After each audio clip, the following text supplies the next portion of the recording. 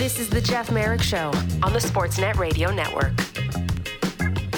All right, welcome back to the program. Coming up in hour two, we'll talk to Jeremy Rutherford of The Athletic about the Blues, Ken Wiebe of Sportsnet about the Winnipeg Jets. In the meantime, this team is flat out hot. They've won 7 games in a row. They sit atop of the highly competitive and difficult to play in Metropolitan Division. They are the New Jersey Devils, winners of 7 of their last 7. Great performances from players like Jesper Bratt and Nico Hischier, to say nothing of the net minding of Vitek Vanacek, the defense acumen of Dougie Hamilton and John Marino. The architect of this team is Tom Fitzgerald, and he joins me now. Tom, thanks for doing this. How are you today? I'm doing well, Jeff. How are you? I'm doing great. So Elliot and I, a couple of days ago, sat down when Vegas came through Toronto. We sat down with Kelly McCrimmon. He gave us about an hour worth of his time, and you guys are on a heater. Vegas is on a heater as well. And I'll ask you the same question that I opened with him, considering how hot his team is right now. It's the ultimate softball, but I think you know what I'm getting at. Your team's won 7 games in a row, Tom. Are things great or really great right now for you? Well, I'll just leave it at where it's enjoyable coming in the rink because you're seeing the fruits of the labor, paying off. And listen, you got to give all the credit to our coaching staff and the players. We have talent. It's my job to build a team and add to where we're lacking in certain areas and where we need to improve on. But at the end of the day, players go out and play, and they're the ones who are going to tell you, are they committed? We built up to frankly just say, like, it's all about our process. How are we doing things daily? Are we consistent with it? Do we believe in it? How's the culture? The results will be there. And I've said this from the get-go. We're not going to put the cart before the horse. We're going to build a process. We're going to build habits. We're going to build consistency, and we're going to build a belief in it. And you're seeing that with our team. So we're enjoying it, but we go game to game here. Was it frustrating? Because I know, like, the New Jersey Devils mantra, certainly in this era, has always been, we want to, again, there's process, and there's also, we're going to be the smartest team. We're going to find the market inefficiencies, and, we're going to exploit them for our benefit. Was it frustrating going back to last season where I think people really, and anyone that paid attention to things like underlying numbers, you could really see how good this team was, but a lot of it was being undone just bluntly because the saves weren't there. How frustrating was that for you and in your general manager perch to watch that and say, we're better than our record shows? Well, I think that's true. We believe in the metrics. It takes you down a path one way or the other. We felt that we were really striking on what we built on, offensive-minded guys, adding Dougie Hamilton, watching Jack grow, Bratter grow, Nico grow. You got to stay healthy. The good teams in this league stay healthy. And when you're nicked up here and there, they've got the depth to cover it up. You know what? We don't look back. We've always been looking forward here and grow the things that we are doing well consistently. And work on those things. And then, like I said, the unknowing of where Jonathan Bernier is going to end up health-wise, we needed to go out and find another goalie to go along with McKenzie and give McKenzie a chance to get back to where he was 2+ years ago when he was a damn good prospect goalie. He came in and played in the 1920 season. Thank God Almighty, he almost took us out of the lottery, because of how well he played. So, we're just still growing on it, but it goes back to what I said earlier. It's about we practice with a purpose. What are the drills we're doing? How are we educating our players? How's the communication? It's consistency. It's competitive. So we just really had to redo the mind and how we were thinking on every day, and not put the cart before the horse. The results will be there if we get everything else in place. Right now, we're consistent in our workplace. I know it's always difficult moving on from a first-round draft pick. I get that. You look at the John Marino deal, and you gave up Ty Smith, who, for a long time was always considered, one of the next great defensemen here for the New Jersey Devils. And Marino's been outstanding. I don't think that's exactly a secret early on this season. Can you walk us through that decision to say, okay, we want to bring in someone like Marino, and the price is going to be very big? Well, you know the landscape around the league, and teams. No secret. Ronnie Exall, would have liked at that point in the offseason to re-sign two staples to that organization in Pittsburgh, and Letang and Malkin. Mm-hmm. They'll have statues outside. So, keeping those guys, everybody knows everybody's, cap landscape. And I just said, if you look at the move somebody on the back end, we're looking for a right shot, and I'm willing to give up a premium asset for it. People look and say, why'd you give up Ty Smith? No, I didn't want to give up Ty Smith, but I could use it as a chip, because we do feel we've got some kids coming, with Luke Hughes coming, and Nemec, and Malcolm Abdulin over in Russia, our former first rounder from a couple of years ago. We feel like we've got it covered, that I could utilize an asset in Ty to get an asset in John on the right side. And it just came to fruition over the summer. Bratt's been outstanding. He's on the 1-year deal, so there's another negotiation on the horizon.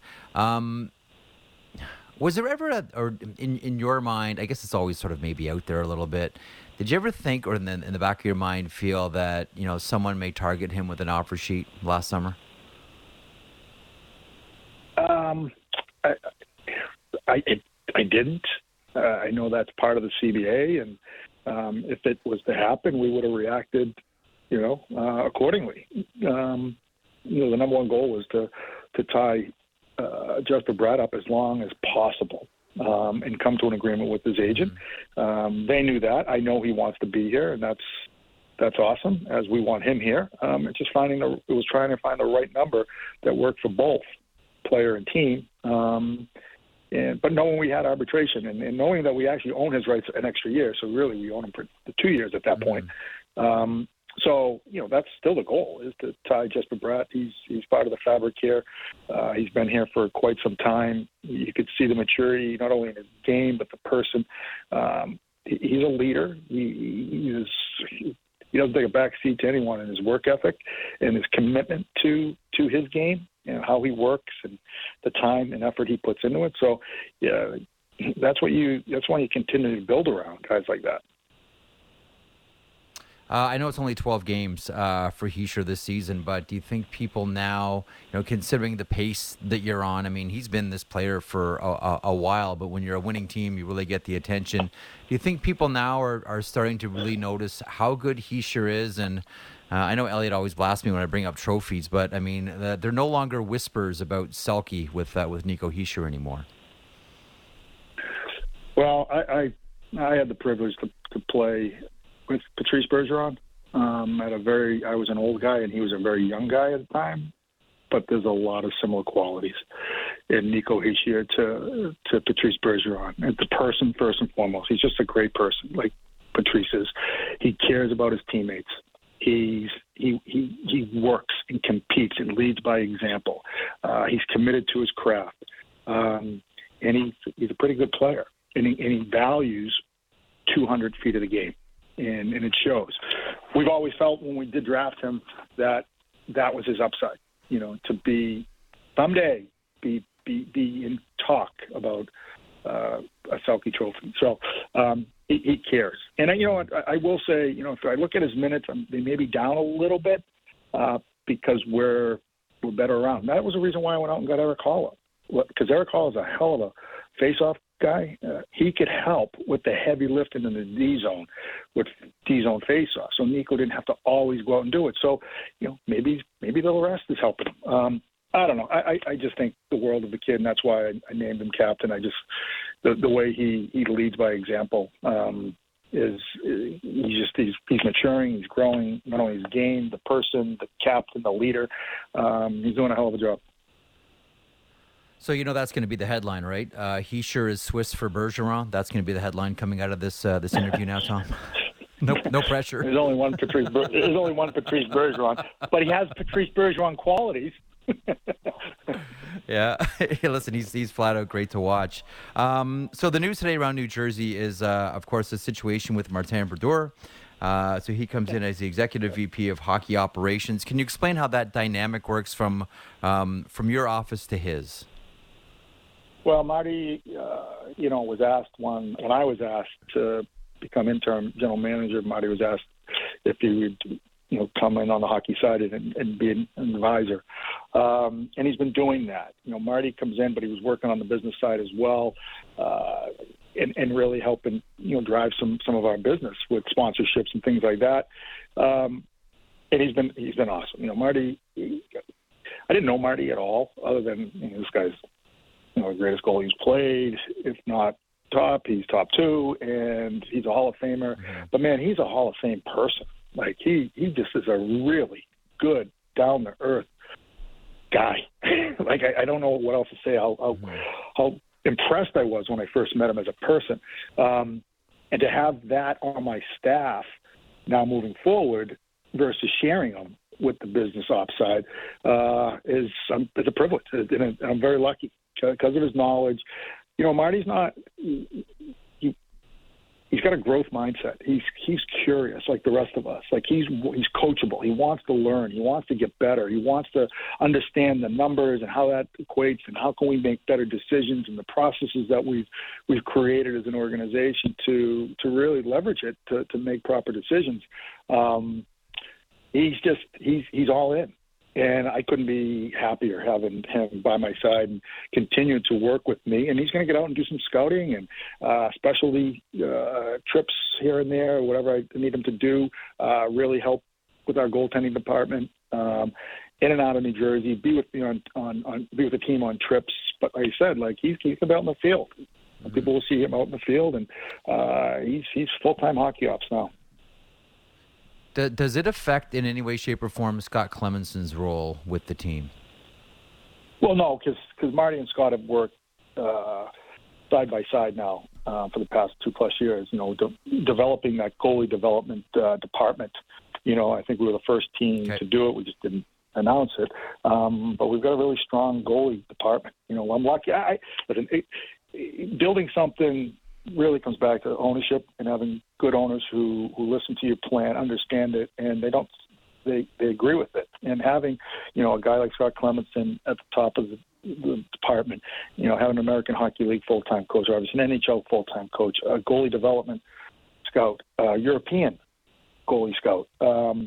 It's they should rename the game goalie, right? Because if you don't have one, then it's hard to win. So we figured let's invest in that department. It's Alain Vigneault would always say, hockey's easy. If your goalie's better than my goalie, you win. If my goalie's better than your goalie, I win. A couple more for you. We'll let you get on with your day. I know it's a big one tonight. You'll face off against the Ottawa Senators. What is it about this mix that you think makes this work? I know he's injured now, but when I saw the Devils, when you sign Andre Palat, I'm like, okay, that makes a ton of sense for this team. And I know he's out right now, but what makes, you mentioned bringing in Holla, but what makes this thing really, really work? Because right now this is a team that has, as anyone's played them, it's difficult to play a team when they're really hitting their stride. And you're seeing this Devils team, albeit early in the season, really hit their stride. Why is that? Are there a couple things you can point to, Tom? Oh, for sure. We all know, everybody knows that we have talent.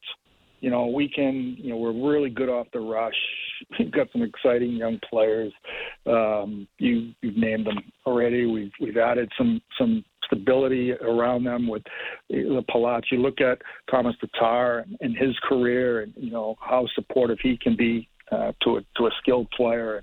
Building out our defense was really the goal. Over these last couple of years. I want to get bigger. I want to get more mobile. I believe in just suffocating teams and holding lines, but you can't do that if you're not all on the same page. So we're very connected, but really I'm trying to build a team. I'm not just building a collection of talented players. I'm building a team around a lot of these talented players. You need Eric Hollis. You need Miles Wood. You need a Bastion and a McLeod. You need those guys in the trenches. You need to be able to play any type of game that's thrown your way. We played Calgary. They're physical. They're a good team. They're a good team. But what I liked is we didn't break. We didn't break. We bent a little bit, but we didn't break. And then we weathered that storm. We'll see the same thing tonight. This will be a physical game. Can that last for 60 minutes? But we have pushback as well. And lastly, I'd probably say that, the part of the culture we're trying to create here is turn yourself over to the team. If your seat on the bus is here versus where you want it to be over there, can you accept it? I just want players who want to be here, accept their roles, understand their roles, and do it as best as they can to help the team win. And that's what you're seeing with everybody. Every forward on a team has a role, whether on the power play or the penalty kill. They have a role, and they've accepted it, and they do it well. Same with the D. D is a little bit easier. But turn yourself over to the team. Give yourself over, and let the team take you on a nice ride here, too. The ride's a great one right now. Your team is hot. Winners of 7 in a row. First in the Metro. Tonight they'll face off against the Ottawa Senators. My guest has been Tom Fitzgerald, general manager of the New Jersey Devils. Tom, thanks so much for this. Listen, this is a fun one to watch. Keep it rolling, and we'll check back soon. I appreciate it. Take care. There he is, Tom Fitzgerald, GM of the New Jersey Devils. Tonight they face off against Ottawa. A number of games around the NHL this evening. That is one of the marquee matchups because it's New Jersey, man. And it's one of those teams, at the beginning of the season, you look at, and maybe in the Atlantic, you looked at maybe the Buffalo Sabres, the Detroit Red Wings, New Jersey's opponent, Ottawa, tonight. And you said, okay, can anyone pop here? Can anyone jump up and take that next step here? Last year in the NHL, we had to go to the Pacific, and that was the Los Angeles Kings. And they were the quote-unquote surprise team. As much as we all wondered, who's going to score the goals for the Los Angeles Kings team, the door was open for them by all the injuries that the Vegas Golden Knights had. And they opened the door, and they walked through it, and they got to the playoffs. Now, they bowed out against Edmonton, but they got there. And every year there's one, sometimes two teams that jump up, quote unquote, out of nowhere. And this season, early on, they've only played 13 games.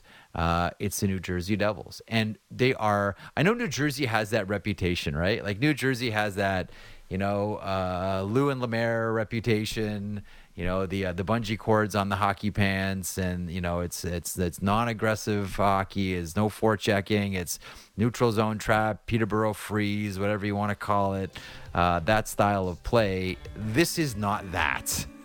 I assure you, if you haven't seen New Jersey yet, ask anyone who's either watched them live, watched them a few games on television, on their apps. This is an exciting team to watch. This ain't your granddaddy's New Jersey Devils. Tonight they play the Ottawa Senators. We thank Tom Fitzgerald for stopping by, and we thank the Devils for making him available. Hour 2, we'll talk about the Winnipeg Jets with Ken Wiebe, and next the St. Louis, they've lost 8 in a row Blues.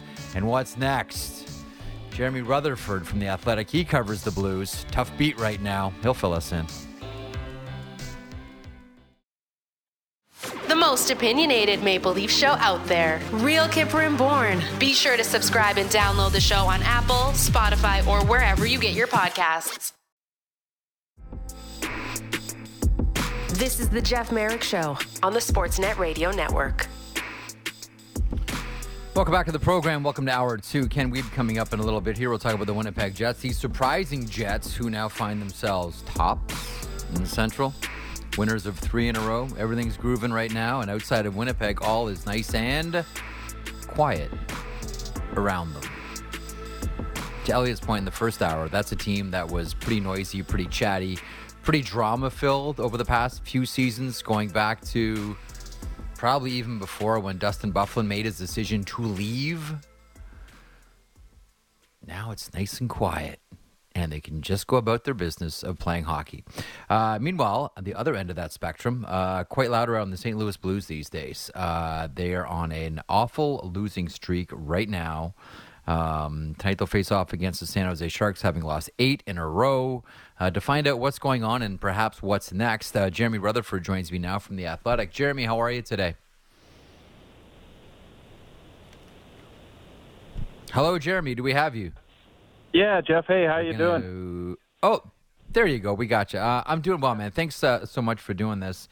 So 8 the wrong way for the St. Louis Blues, and goals. The interesting thing is to kick off the season, goal scoring is actually up through 210 games last season.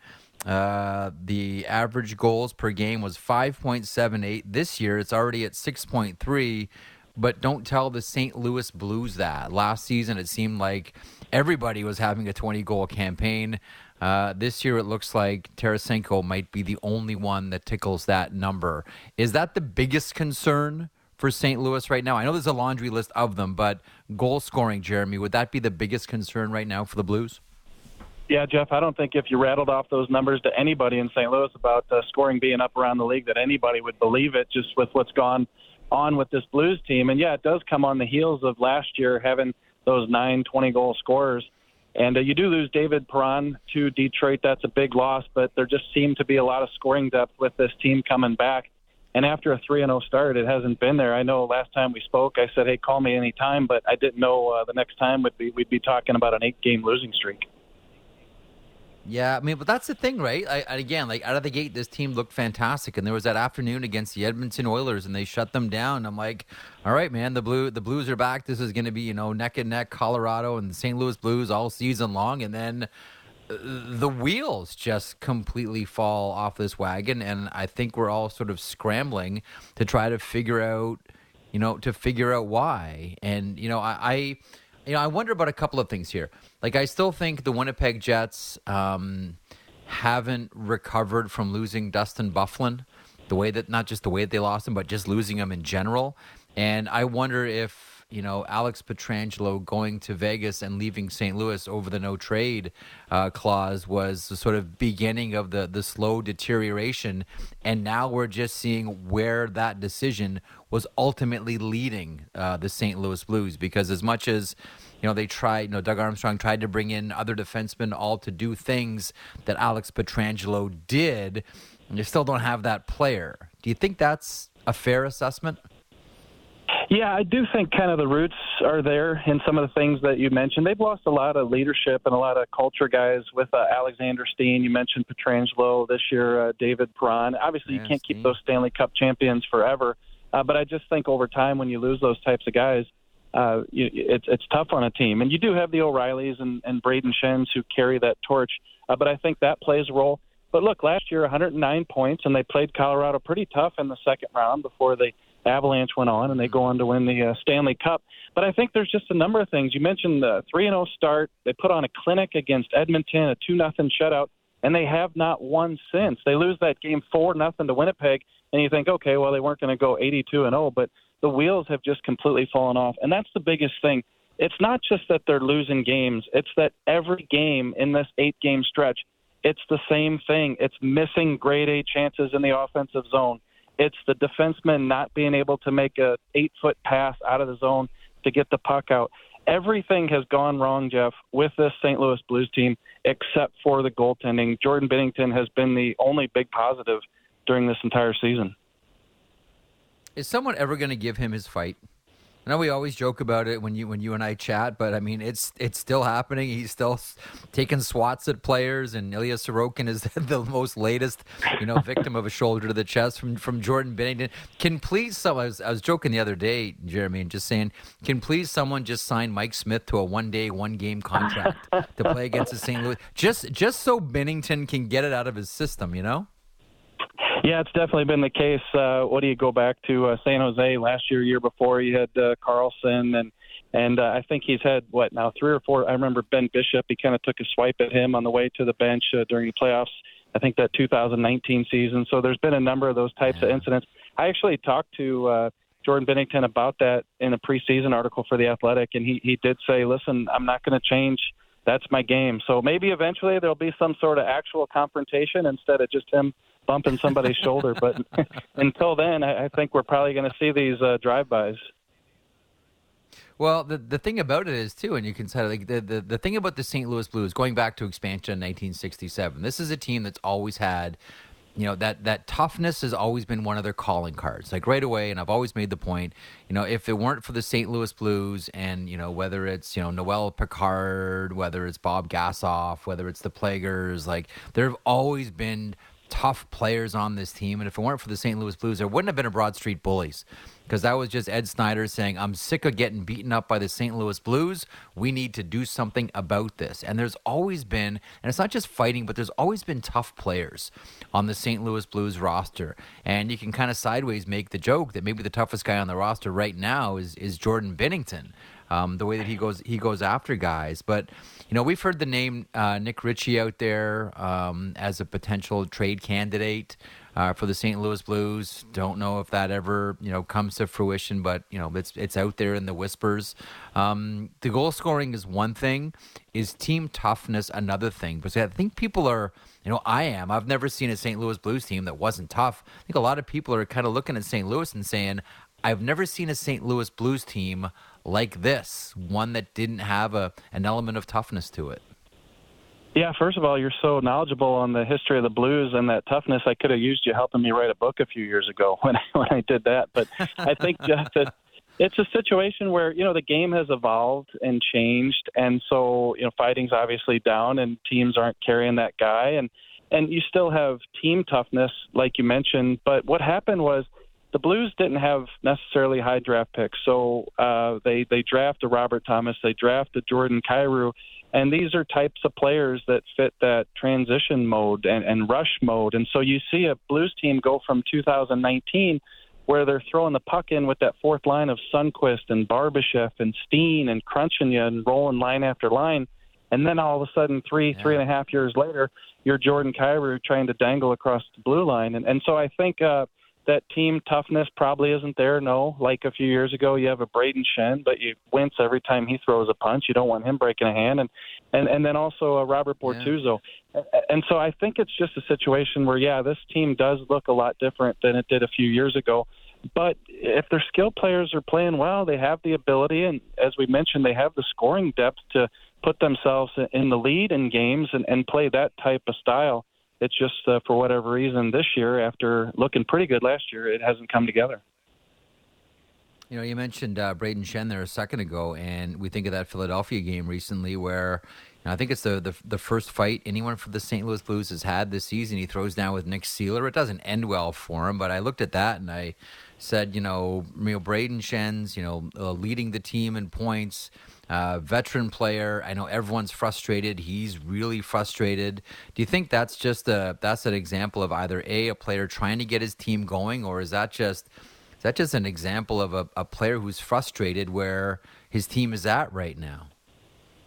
Yeah, I think he decided he was going to do that probably when he was eating pasta around noontime in Philadelphia, right? That after 7 straight losses, he was going to drop the gloves at some point. He's a heart and soul guy. I wrote a story about Braden Shen a few weeks ago, and it was pretty interesting. He got married this past summer, and I believe it was up in Banff where they had the reception. And just so many different players from different eras of his career and Blues, older players, prospects, so on and so forth. That's the type of glue guy he is. So, he probably cooked up that fight earlier in the day and then decided to drop the gloves. But, he's probably not the guy who should be doing it. But when I talked to him about that a few weeks ago, about being the guy that fights every time the Blues need one, he said, it's just in me from the age 15. I can't change that.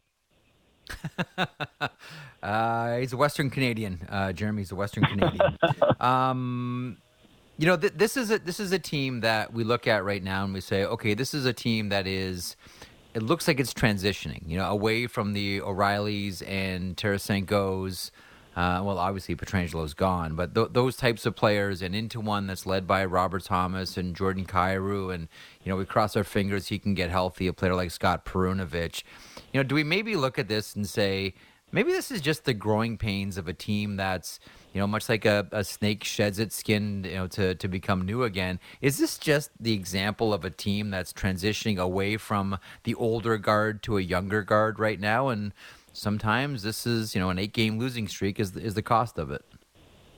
I think so, but I'd say this. The surprise here is nobody was talking like that after the 3-0 start and the 2-0 win over Edmonton, and that doesn't put you in the playoffs or win you a Stanley Cup. But I think that people thought that, hey, maybe that it's going to be a little while still before you have to talk about moving on from O'Reilly.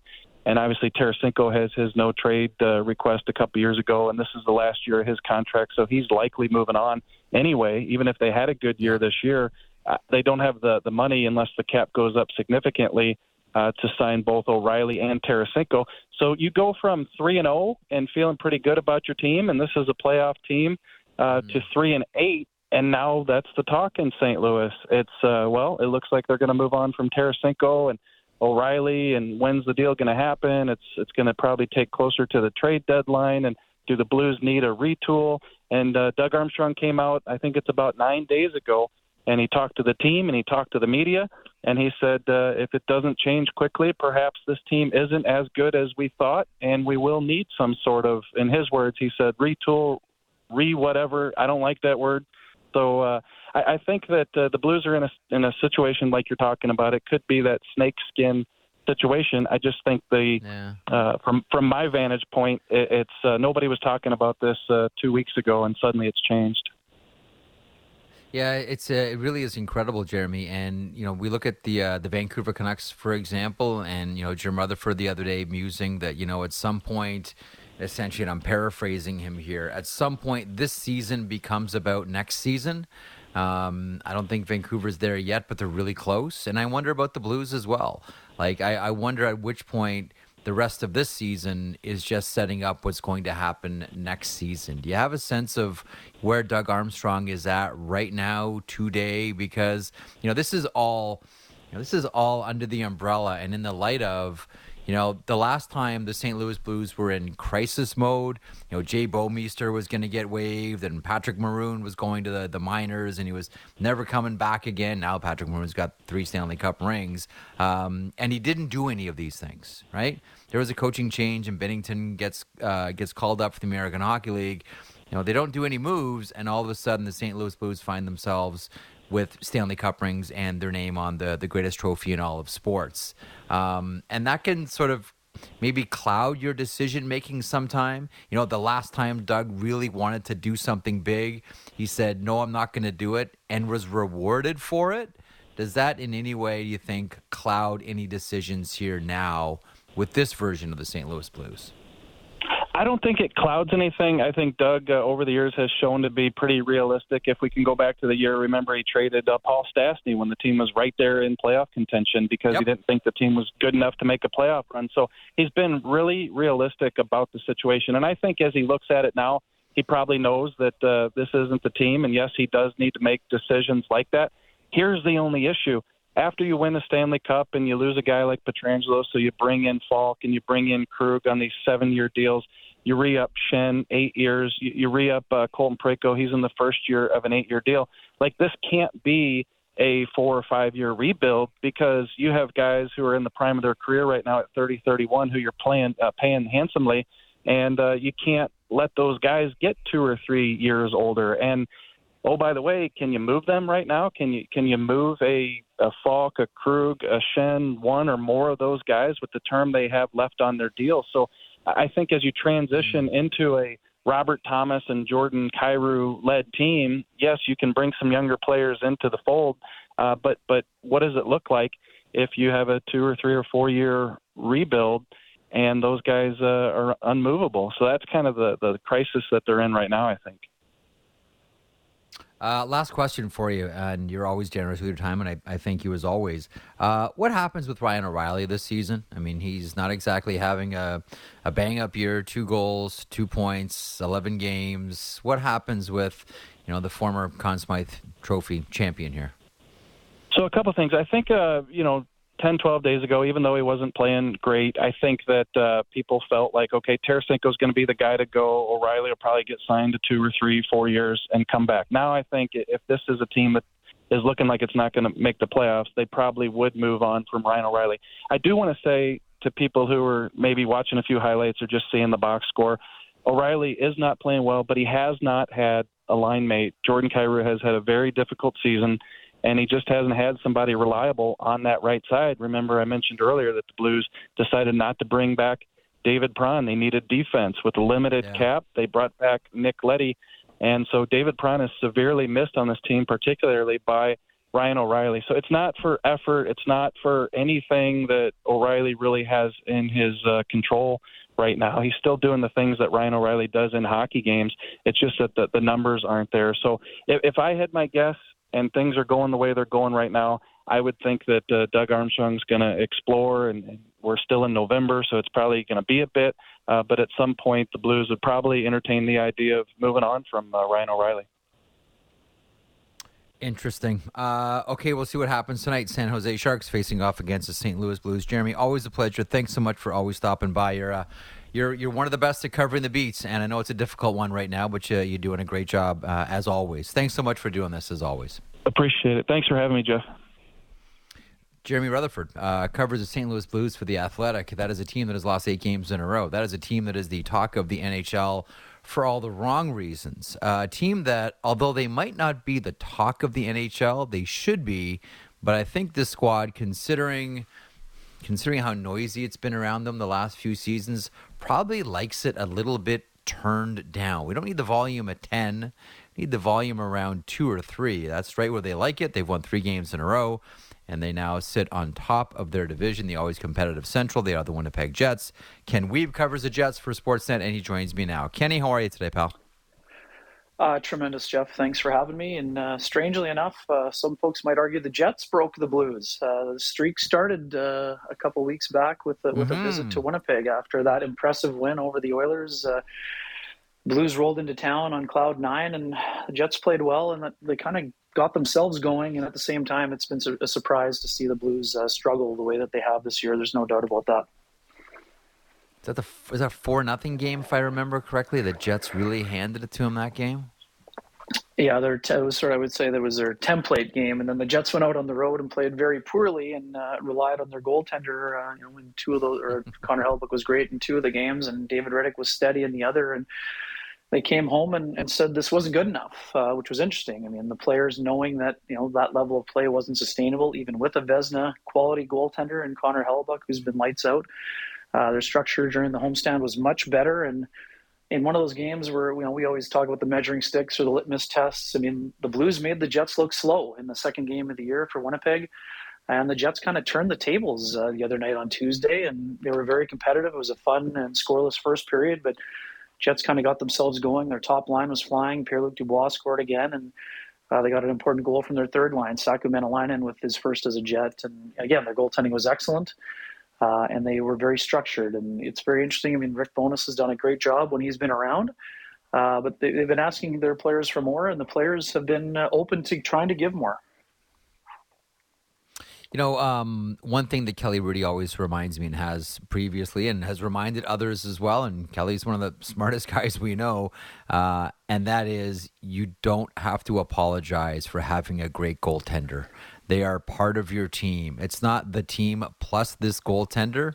The goaltender is part of the team. And further to that, your thoughts on what we're seeing out of Connor Hellebuyck this season? Like I've maintained that in this era of hockey, I think it's a little bit much to ask goaltenders or expect goaltenders to steal games. I think you can ask a goaltender to steal 1 period, maybe steal 2 periods. A game is a whole other thing, but we have seen Connor Hellebuyck steal games. Your thoughts on his performances so far this season? Yeah, he's been dynamite, Jeff, and it's interesting. I know you always talk about there's the elite class and then there's the class one below, and we know that Connor's a very competitive guy, and last year the raw numbers were not very good, and his name wasn't being tossed around in many of the discussions about the elite level goaltendings, the Vasilevskis, the Shesterkins, and I think he was highly motivated. He was very disappointed with how last year went for the team and for himself, and he's come back. He had a longer off season than most years. The last game was May 1st, and he was very motivated. And saw some guys that had been working with him, and they said he was just dialed in all summer long. And again, I'm not a parent. You are. This was last year. They had a young child, first time, probably a lot of adjustments and everything else. He's energized. He's been dialed in. He got a good summer of training, and he's just been absolutely. He's been one of the best players, not only for the Jets, but in the entire league to start the year. I mean, the raw numbers are only part of it, but 198 and 939, those are numbers that were superior to his Vezina level year. and he shows no signs of kind of letting up. And that's the thing about him. I mean, he's very technically sound. His rebound control has been excellent, and he's just been very dialed in right now. And he's an incredibly motivated person, and he's not happy. He's happy with how things are going, but he will never be complacent. Yeah. He wants this team to be a contender, and he knows that he is their best chance of being a contender. He's been exceptional after 10 games, to your point. I mean, the record of 7-2 and the .938 save percentage, this guy's been fantastic. Okay, if I told you, I want to talk about Kyle Connor and Mark Scheifele here. If I told you at the beginning of the season, one of these players was going to have 8 goals and 2 assists, and the other was going to have 2 goals and 8 assists, who do you think would have had the 8 goals, Kyle Connor or Mark Scheifele? Well, exactly. Mark's getting a little bit of heat for being the leader for the Cy Young Award here. But, he's always had that great shot. He's always had that kind of Sakic-like release, even when he came to that first camp as an 18-year-old. But he's always been a pass-first player, and he's done a great job of finishing. He's always been a shot quality over quantity kind of guy, but right now he's getting into dangerous spots. And, I mean, by his own admission, the last game he had a couple of backdoor taps to get 7 and 8, but more importantly for Scheifele, it's been his two-way effort. He's been a guy who has been open about wanting to be coached. Rick Bowness is pushing him, and he's often, ever since he came into the league, he wanted to be in that elite level discussion. And a couple of years, obviously, his point totals have been good. Point a game player for 6+ years, but he wanted to round out his game, and he's been doing that. In terms of Kyle Connor, Jeff, it's been interesting. I mean, it's not like he's been playing on the perimeter and not involved in games. I mean, his button hook and acceleration pass Seguin to set up Scheifele the other night was like, that's elite level stuff, like the 1 percentile. But it's not like he hasn't had opportunities. I mean, the one game he had 12 shot attempts. I mean, he could have had 6 that night. And then what does he do? He goes out and scores the overtime winner. I mean, the guy's got 35 game-winning goals in his career. He's been dangerous. But yeah, it's been a bit of a role reversal for those two. But the important part is that both have been contributing in all areas of the game, and they've really been kind of driving the bus for the Jets on that top line. But it hasn't just been a one-line thing. I mean, we know that they're getting contributions from the second line that Pierre-Luc Dubois is right in the middle of everything with 6 goals himself. And the third line's been really solid with Adam Lowry doing an exceptional job out of the gate here too as well. Let me ask you about, I want to get to Cole Perfetti here in a second because I really, really like this kid. But I want to ask you about Mark Scheifele's shot. Do you know, and I'm really going like inside baseball on this one, Kenny, and I apologize if you don't know the answer. I probably shouldn't ask the question. I remember talking to Tanner Pearson once. Okay, so I remember talking to Tanner Pearson, who played with the Barrie Colts of the OHL, and he talked about all the things that Dale Howardchuk would do with him as far as shooting goes and being able to get your shot off. It's one thing to be able to have a little bit of time in the OHL, for example, to take your shots, set up, all of it. That time vanishes when you join the National Hockey League. And so what he would have Tanner do is he would teach him to take shots blindfolded. So he really didn't know. He just sort of had to feel it and know where things were instinctively. And there were some of the drills that he did where Pearson would be blindfolded. I'm with you on Scheifele's shot. I know he does a lot of work, obviously, with Adam Oates. That story's been well told by now.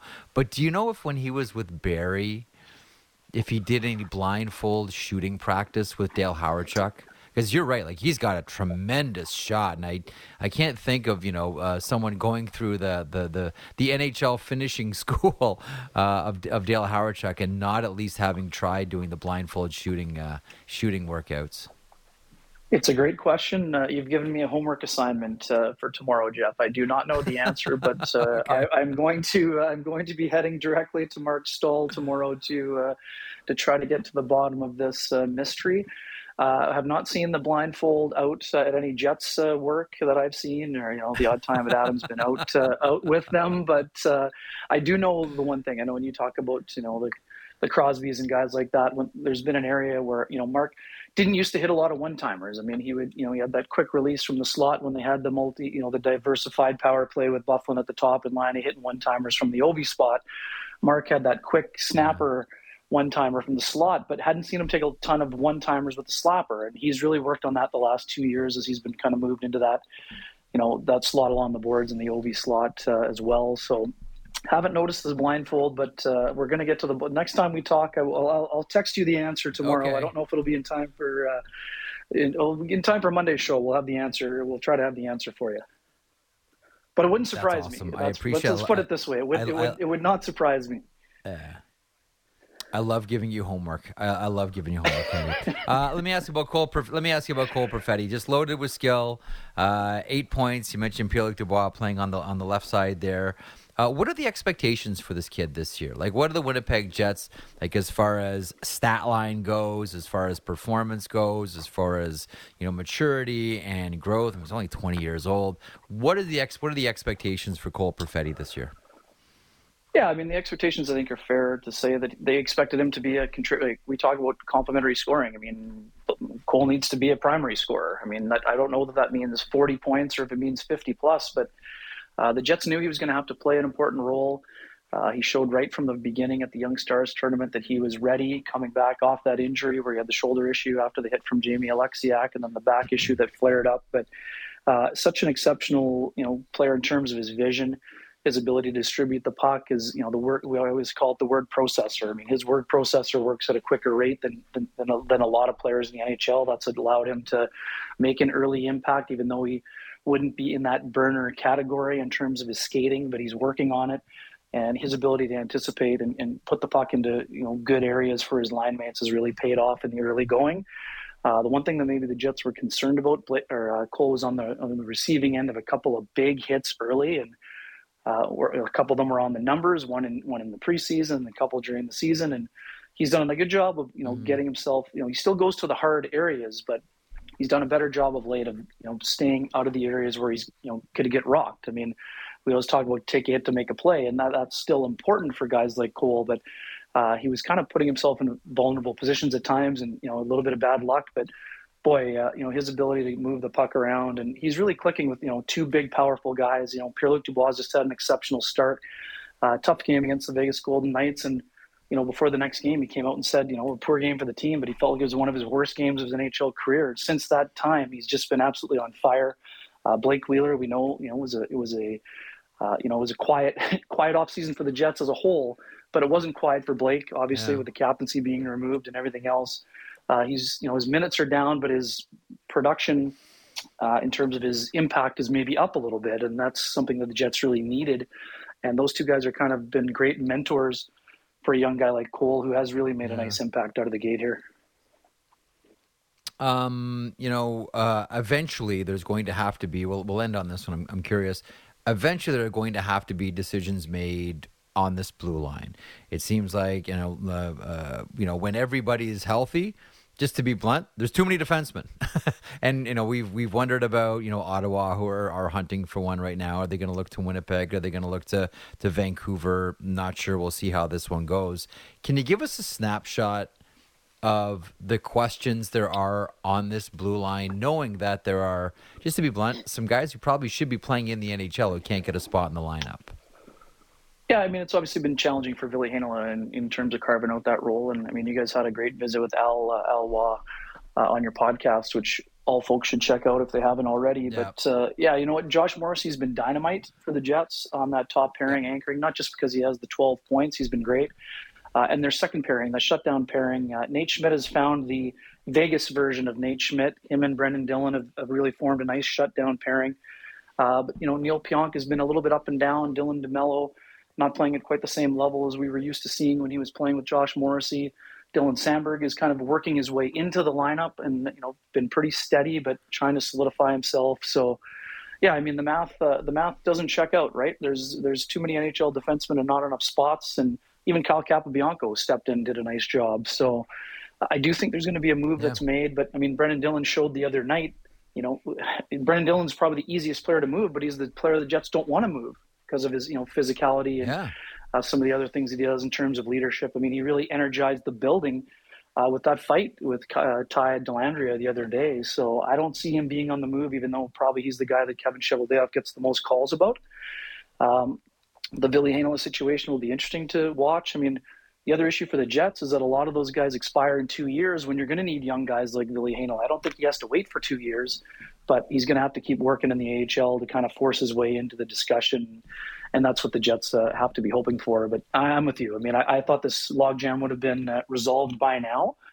And now we're on November 10th, and there's still a crowded house, if you will, on the back. So I don't have a great feel for, I don't think the Jets are going to move Pionk because they made a long-term commitment to him. But he would be the other issue for the Jets have is they have a lot of the same on the back end. They got a lot of small-ish skilled puck movers, and guys like Brendan Dillon are, in short supply. So, I mean, and then Logan Stanley, I mean, where does he fit in? He just started to get, played 2 solid games, and then he blocks the shot with his foot, and now he's out for 4 weeks. I mean, you can go from a surplus to a deficit pretty quickly in the NHL, but I still do think that one of those veterans is going to be on the move eventually here, Jeff. I just don't know which one. Are the Jets, we'll end on this one, are they enjoying the relative silence around the team? This is a team that, snuck up to tops in the division here, Ken. Yeah, for sure. I mean, it's interesting. I mean, there was a lot of disappointment coming out of last year. A lot of talk about, culture change and all those other things. Rick Bowness and the staff done a great job on that front. It has been relatively quiet. Nobody really saw them as a bona fide contender yet. There they are, and they're at the top of the Central with Dallas. And again, the Jets, the thing we always talk about, Jeff, and we talked about this last year around this time. I mean, the Jets were 9-3-3 last year after 15 games, and then Connor McDavid broke the Jets with that 1-on-4 goal where he made his way in and forced overtime, and then they won it in overtime. So it is early, but I mean, obviously, I don't think the Jets could have asked for a much better start given the strength of schedule and the sort of some of the challenges with a couple of early 3 and 4s out of the gate. So, yeah, I mean, it's been quiet around them, but I mean, the fun part is now. I mean, can you sustain it? And, let's see where things are at American Thanksgiving and where things are at. And, because don't look now, but, even the Blues are struggling, but the Wild are trying to get it going, and the Avalanche seem to have found themselves. So I think the Central is still going to be a tough place to sustain longevity in terms of the success front. But, I mean, they're showing that they've got signs. And, Jeff, the other thing, too, you started with the Scheifele-Connor question. If I'd told you that Nikolai Ehlers will have had 3 assists and only played in 2 games in the first 12 and the Jets are in first place, a lot of people would have been raising their eyebrows at you as well. So it'll be interesting to see what this next stretch is. I mean, they play a sort of a struggling Calgary Flames team on the weekend, and then a surprising Seattle Kraken team on Sunday. So it'll be an interesting time ahead for the Jets, but they're definitely happy with a little bit of the cone of silence, and I don't think they'll be sneaking up on teams for much longer, though. Yeah, it's interesting too with Seattle. Like, we're actually starting to ask ourselves, are they really good? Is this a mirage? What are we seeing here? I guess Winnipeg will see that on the weekend. You're the best, Ken, as always, man. You cover this thing well. You cover that team so well. Thanks as always for stopping by. Continue to enjoy the ride. We'll always be checking out what you're doing at sportsnet.ca. To say nothing of the podcast as well. We look forward to talking to you again, Ken. Thanks for having me. Have a great long weekend, and we'll talk to you soon, my friend. We'll talk soon. There he is, the great Ken Wiebe from Sportsnet, covers the Winnipeg Jets for us. What do we got next? We got some Twitter questions coming from the Twitterverse. Some really good ones, too. Maddie's put a lot of these together, so I don't want to bias it because I don't know what he's going to choose here. But the ones that I had a look at this morning, there are some really doozies. Some real doozies here. We'll see if we can cobble together some semi-coherent answers for you. Questions from the Twitterverse coming up here in a couple of seconds as we wrap up another edition of the Merrick Show. Don't forget, busy night as well around the NHL and around Sportsnet. Early, it is the Flames and the Bruins. Watch this one on 360, East Ontario and Pacific. It's the return of Charlie McAvoy, folks. The rich keep on getting richer, as they say. And the Boston Bruins, who were, did this without McAvoy and previous did this without Marchand, are getting reinforcements. Again, it is the Oilers and the Hurricanes on Sportsnet West. Both those 2 games are 7 o'clock Eastern starts. Then a little bit later on, it is the Blackhawks and... I can't believe I'm going to say this, but here we go.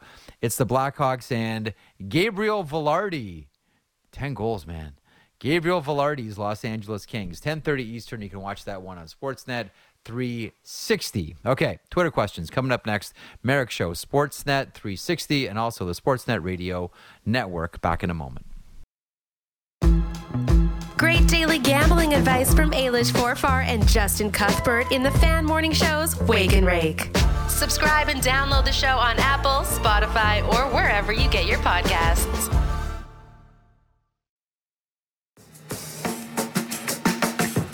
This is the Jeff Merrick Show on the Sportsnet Radio Network.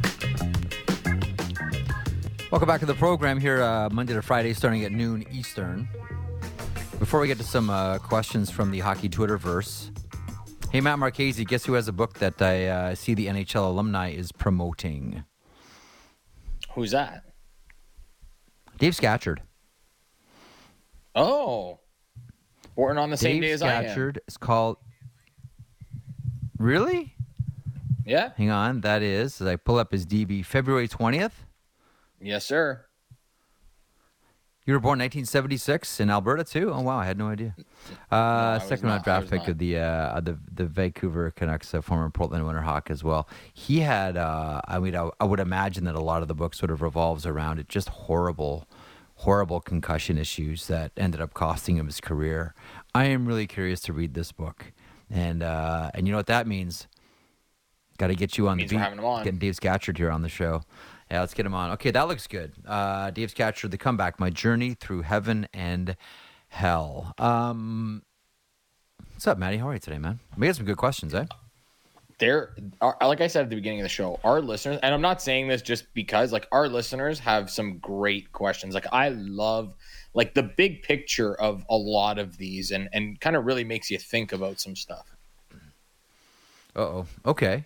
Oh, by the way, what did you think of Tom Fitzgerald in the first hour? GM of the Tom's great. You know what? The red hot New Jersey Devils. Yeah.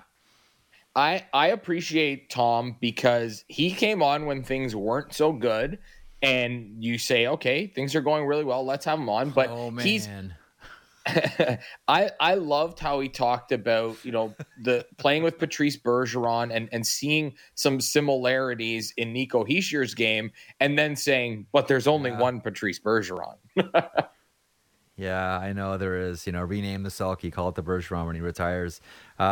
But, you know, listen, it started a couple of years ago when you could really start to see that somewhere down the road, Nico Hischier was going to be in the Selke conversation with the New Jersey Devils. Anyway, the one thing you can't help but think of, those first two games for New Jersey this season, when the chants were fire Lindy and get rid of Lindy Ruff, and you know, everyone, you know, was thinking that Andrew Burnett was brought in because Lindy was going to be fired early and Burnett was going to slide in there and he's going to bring in Derek McKenzie as his assistant. Derek McKenzie, I think it was yesterday, was named head coach of the Sudbury Wolves now of the OHL. Lindy Ruff is fine and dandy, thank you very much, and the New Jersey Devils are on top of their division. Anyhow, let's get to a couple of questions. What do you got here?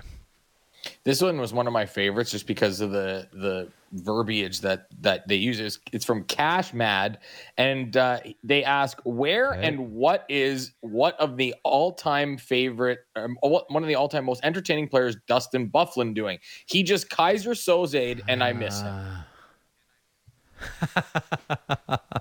A Usual Suspects reference in there too, very well used.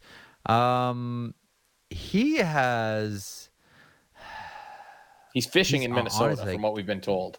Well, we know he's fishing, but he has just vanished. Like, we've always said that it's always great in the NHL when the greats still hang around the game. That's why it was, you know, to be blunt, it was awful when the Arizona Coyotes owed all that money to Wayne Gretzky and he wasn't going to come back until he got paid. Thank you very much. Wasn't good. It wasn't good for hockey. Certainly wasn't good for Gretzky. But whether it's someone like Wayne Gretzky or someone like Dustin Byfuglien, I think it's always best to have the high-profile players around the game as much as possible. And I know that the exit wasn't, I mean, it was anything but clean and tidy. It was very much an awkward one. But I really, like, I don't know where he is. To answer the question, I don't know where he is. I'm guessing somewhere in Minnesota. But I miss having Dustin Byfuglien around the game. I miss watching Dustin Byfuglien, the player, and I miss the interviews with Dustin Byfuglien. I just miss having that person and that character around the game of hockey. And like legit, like I think that began, you know, the slow walk down the stairs for the Winnipeg Jets when Dustin Byfuglien was no longer part of the equation. He could take over games physically, and he had skill, and he had a bomb, and he was versatile. He could play forward, he could play defense, and he was cool. And he was a great quote, and he was a lot of fun to have in the game. And Maddie, I'm sure you are. You feel the same way. I miss having Dustin Byfuglien around. I really, really do. I do. I really do.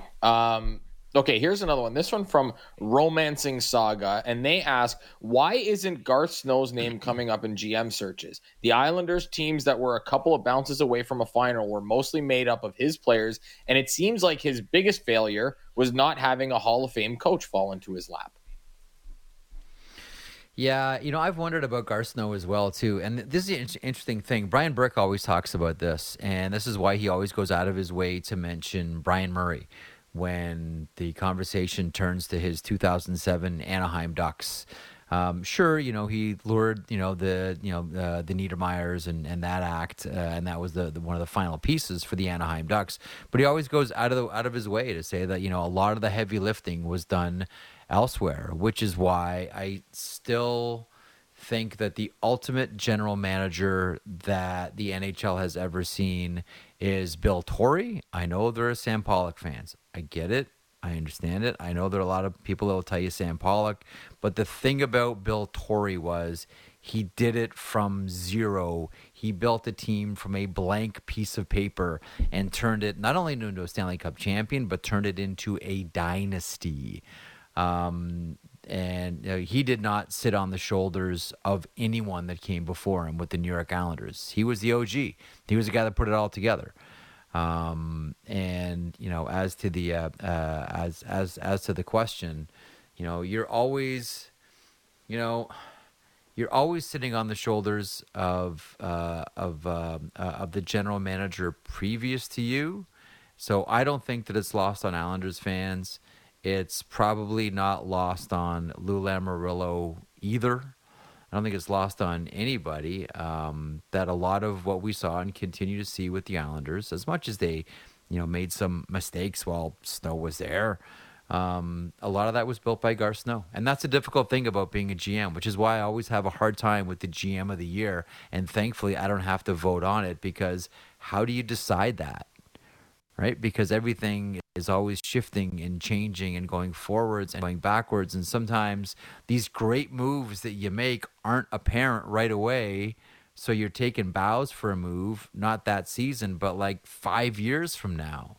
I am a little bit surprised that Garth Snow's name isn't out there now, but there's a lot of guys that are out there that could run hockey teams whose names are starting to get forgotten into hockey history. But yeah, I think the tweeter is right that Garth Snow's name should at least be out there and part of the conversation, because he built and in challenging times too, because don't forget, Charles Wang was a very difficult owner.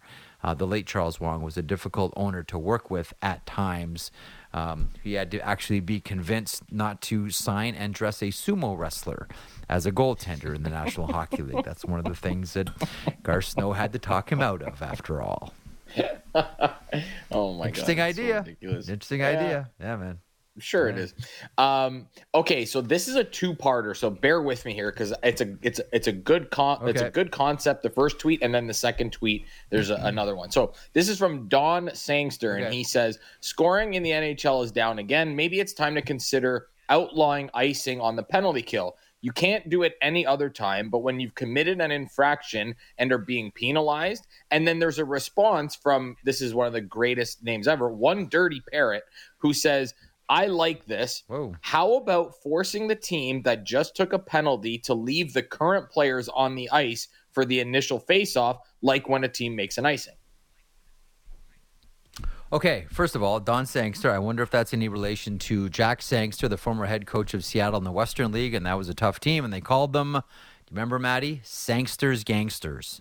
Okay, so a couple of things there. To the idea of leaving the players on the ice, I think we understand it from a competitive point of view.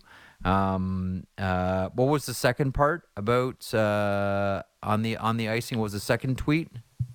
So the second tweet was if you can force the penalized team to keep those players on the ice for the initial face-off. Force them to keep the players on the. You know what the issue there is, and I would imagine it's a pushback specifically from the Players Association. Tired hockey players lead to injuries. I think that is the pushback on things like this about having tired hockey players out there. As much as tired hockey players can lead to goals and lead to turnovers and, lead to a lot of flashpoint, exciting moments that we like in the game, the Players Association will say the more you leave a player out there, the greater chance that player is going to get hurt is. So we shouldn't be artificially looking at ways why we have to leave those players or force those players to stay longer than we want them. Okay. This one makes sense? From I really do think it's an injury. It's an injury issue. Okay.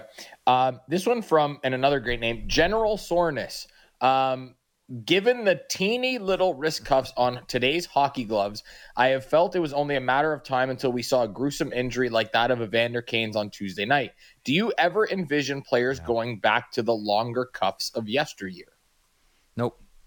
No, and you know this. I mean, you played, Maddie. I mean, have you ever put on those long cuffs before? How much better does it feel when you have, we have more flexibility, mobility? And I know the technology.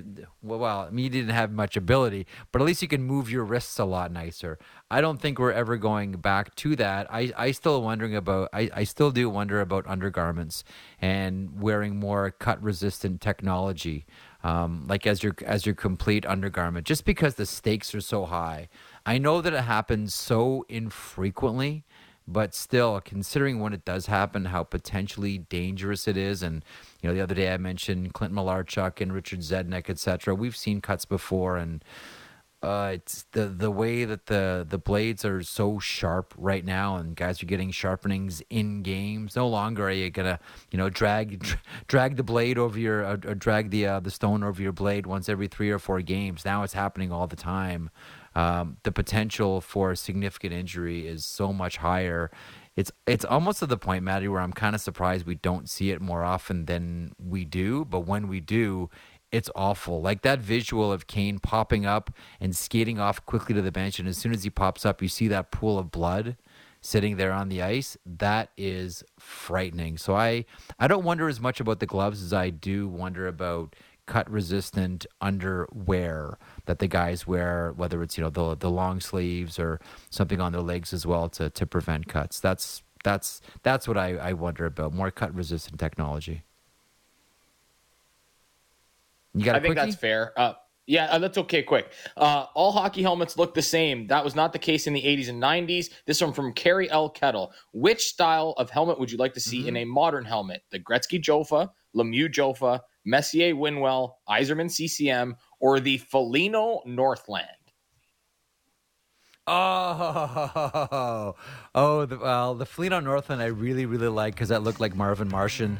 That was really cool. The Yzerman look was really cool, and that stuck around for a long time.